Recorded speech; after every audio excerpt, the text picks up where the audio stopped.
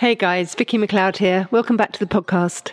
In this episode, Coach John Singleton and I catch up on the Lowlands results and chat about prepping for strength in depth and beyond. So let's get to it.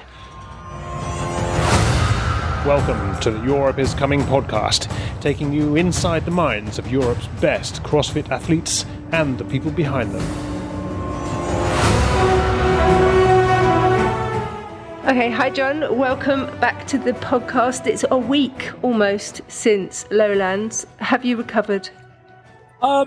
Yes and no. I think it was just that, I was always prepared to hit the ground running for that, because obviously in essence, the athletes were fairly evenly divided between Lowlands and strength and depth. So kind of half our pack is in strength and depth. So I was very aware that this kind of 2-week period would be, it would just be back into semi-prep rather than having a break type thing. You guys did pretty well. Moritz and Gabby both qualified. And then you also had Anais, Julie, Fernando and Ella all in the semi-finals. So it was a pretty busy weekend for you. It was super busy. We had... I think honestly, like having a male-female qualified to the games from the same regional semis is, it's really strong. It happens very rarely. The last time I had it managed to achieve that was actually back in 2016, so it's like 6 years ago that happened. But and it was really solid. Like, if as summarized, like Gabby had just a really strong performance all the way through.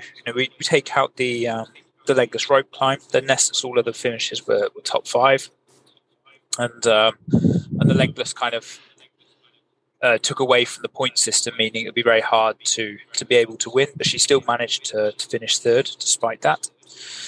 And yeah, Moritz, what a final! Outside the top. Outside to qualifying all the way through, and then final workout, just he did what he needed to do. He also at that point needed others to kind of come in between, which is what sometimes happens, and it kind of played in his favor. So he did what he needed to do, and as the point system worked out, that he was actually very close to third. Ironically, he was only like 1 or 2 points away from third as well at the end. But yeah, so he's got his ticket, the most important thing, and yes, there's kind of 2 through to the games. That's brilliant.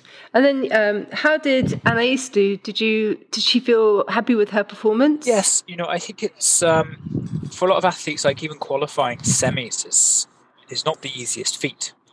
So I think it's really important, if you're not expecting to go on to the next stage, then be able to enjoy that experience and not worry that, just enjoy being out on the floor, enjoy having the fans there.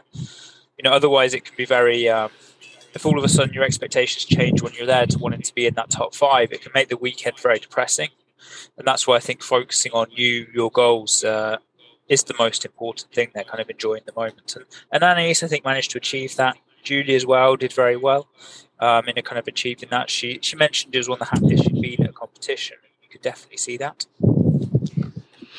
Why would she be feeling happy in this competition? I think she's just grown as an athlete.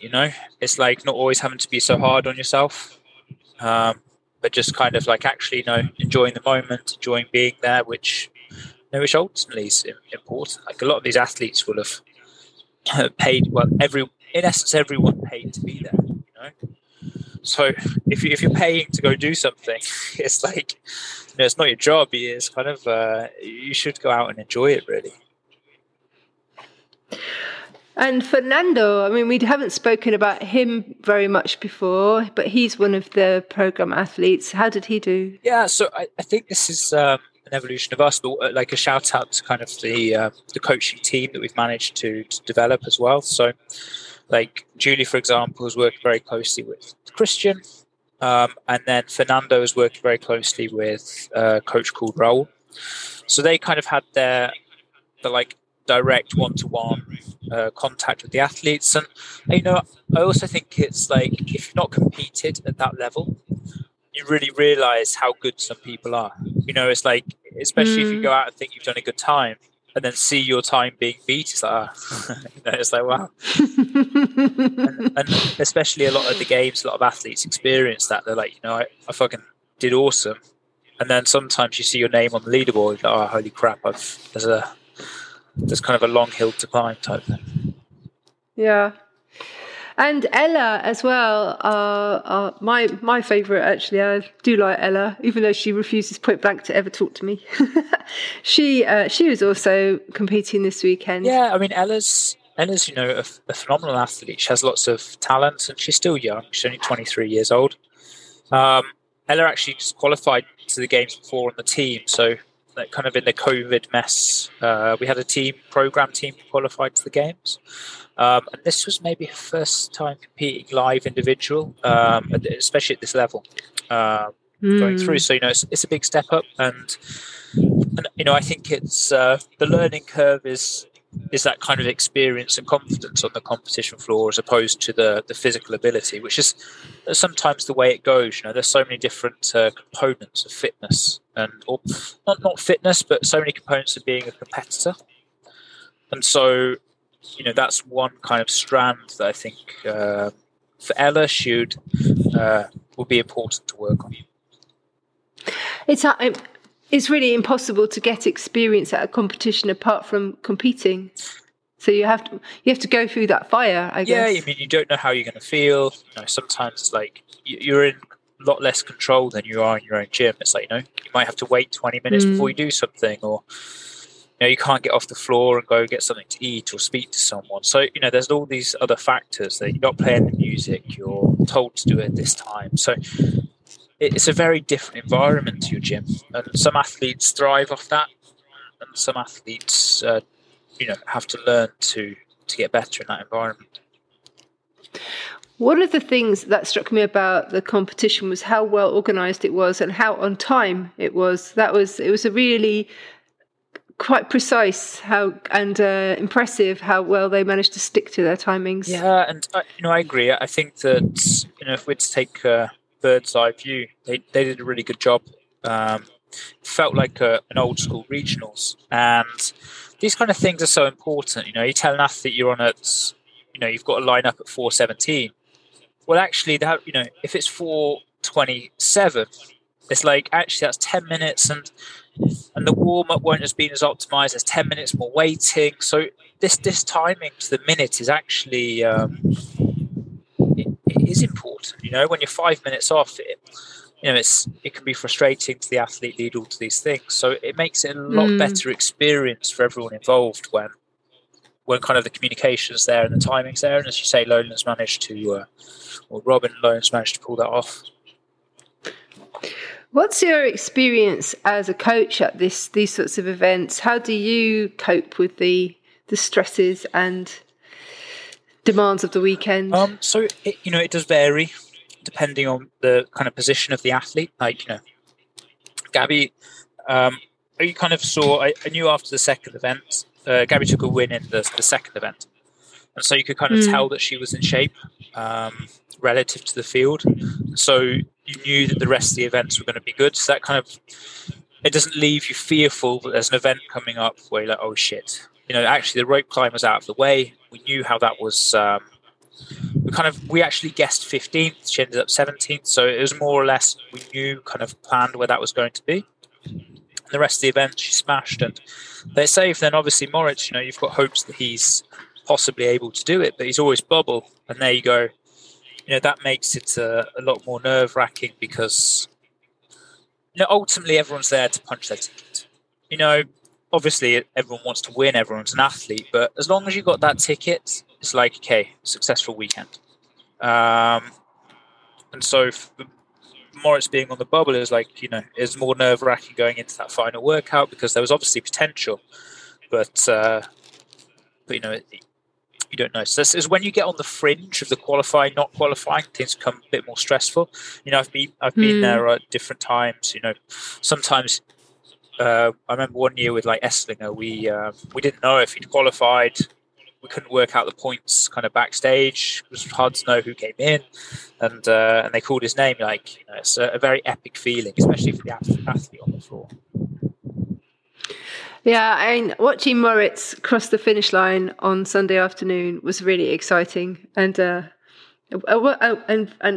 I've spoken to him since, and he hasn't been able to wipe the smile off his face yet. So it's nice to be part of that, even as an observer. It's a pretty special moment. Yeah, he'll remember that for the rest of his life. Like that feeling of crossing the finish line is a memory that will stick with him for the rest of his life. And that'd be really special the first time you qualify for the games. And this is why the regionals is so special, because this is why no one liked the online, because it's very flat. Like last year when we qualified through semis, it's like, hey, you've qualified, but no one's really around. You don't really know until they announce it online. So it's all just a bit flat. Whereas, having the announcer call out your name as going to the games is a big thing. And so that's why a lot of the regionals is so special for that reason, or semis as it is. Apart from your guys, are there any standout performances that or anybody that impressed you over the weekend? I mean, obviously when for want of a better word, but a no-name comes in, Enrique, the Italian, super impressive. I mean, you don't know his abilities, you've never seen him before, you don't know if he has any holes, so it's very hard to read. Like a lot of the athletes, you know them so well that he's going to be great at conditioning, but suffer on the strength. And you know that. Whereas when a new kid comes in, you're like, well, what's going to happen? And honestly, there's a lot of pressure, and he seemingly handled it super well, and honestly was kind of cool as a cucumber all the way through or had that look of cool cute, and it was very impressive. But, same maybe for, Matilda. There were 4 athletes punching their tickets. It was obviously Moritz, but then you had Matilda and Lucy on the female side as well. So there were 4 rookies going through from Lowlands. I was actually stood behind Lucy Campbell's family when she crossed the line. It was again extremely emotional moment, and very exciting for them and for her. It's a super. So looking forwards, you've got another one to get through. You've got strength and depth to look towards now. You've got Christoph and Jack training hard for that, I imagine. Yeah, and Solveig, who's here now. And Sola, yeah. So yeah, we are prepping, in essence, exactly how we did, depending on what workouts come out, but it's kind of the same process we'll leave before, and hopefully we manage to do the best that we can do out there on the competition floor. Are you doing competition simulations as well? Yeah, although when you don't know the workouts, it's close to impossible to do that, because even where they place events has a big effect. So it's very hard to replicate competition when you don't know any of the workouts. What did you think about the 2 workouts that CrossFit have programmed, and what did you think about where the workouts were placed in the weekend? So it has a huge effect where they're placed. So kind of answering it backwards. Yeah. So where they're placed has a huge effect. If the lifting was like event 6 on Sunday, you'd expect the numbers to be a lot lower than if it's event 1, or exactly the same the lower climb. So the positioning of the workouts makes a big difference. I quite like them in terms of announced workouts. I'm definitely an advocate of CrossFit for this level of competition, just programming the same across. I thought about it a little, and I think that actually, say you've got 6 workouts in a semi-final setting, that all of them can be in essence exactly the same, and then maybe just leave the one workout as longer conditioning for the individual group organisers to do, because then if you want to do an outside run, you want to do a swim, you want to do a run or workout on a machine, it's like, okay, well that can be left to the individual organizer depending on their setup, if they could be outside or whatever. But then all the other 5 workouts, honestly, I think it means also that you're programming 6 workouts, 5 workouts. You're not actually programming 40 workouts, and therefore the quality of the programming, the quality of the information you're providing, it's a lot easier to do a good job. So I think you can get a really high quality of programming by doing less and handing that out to the event organizers. And I don't think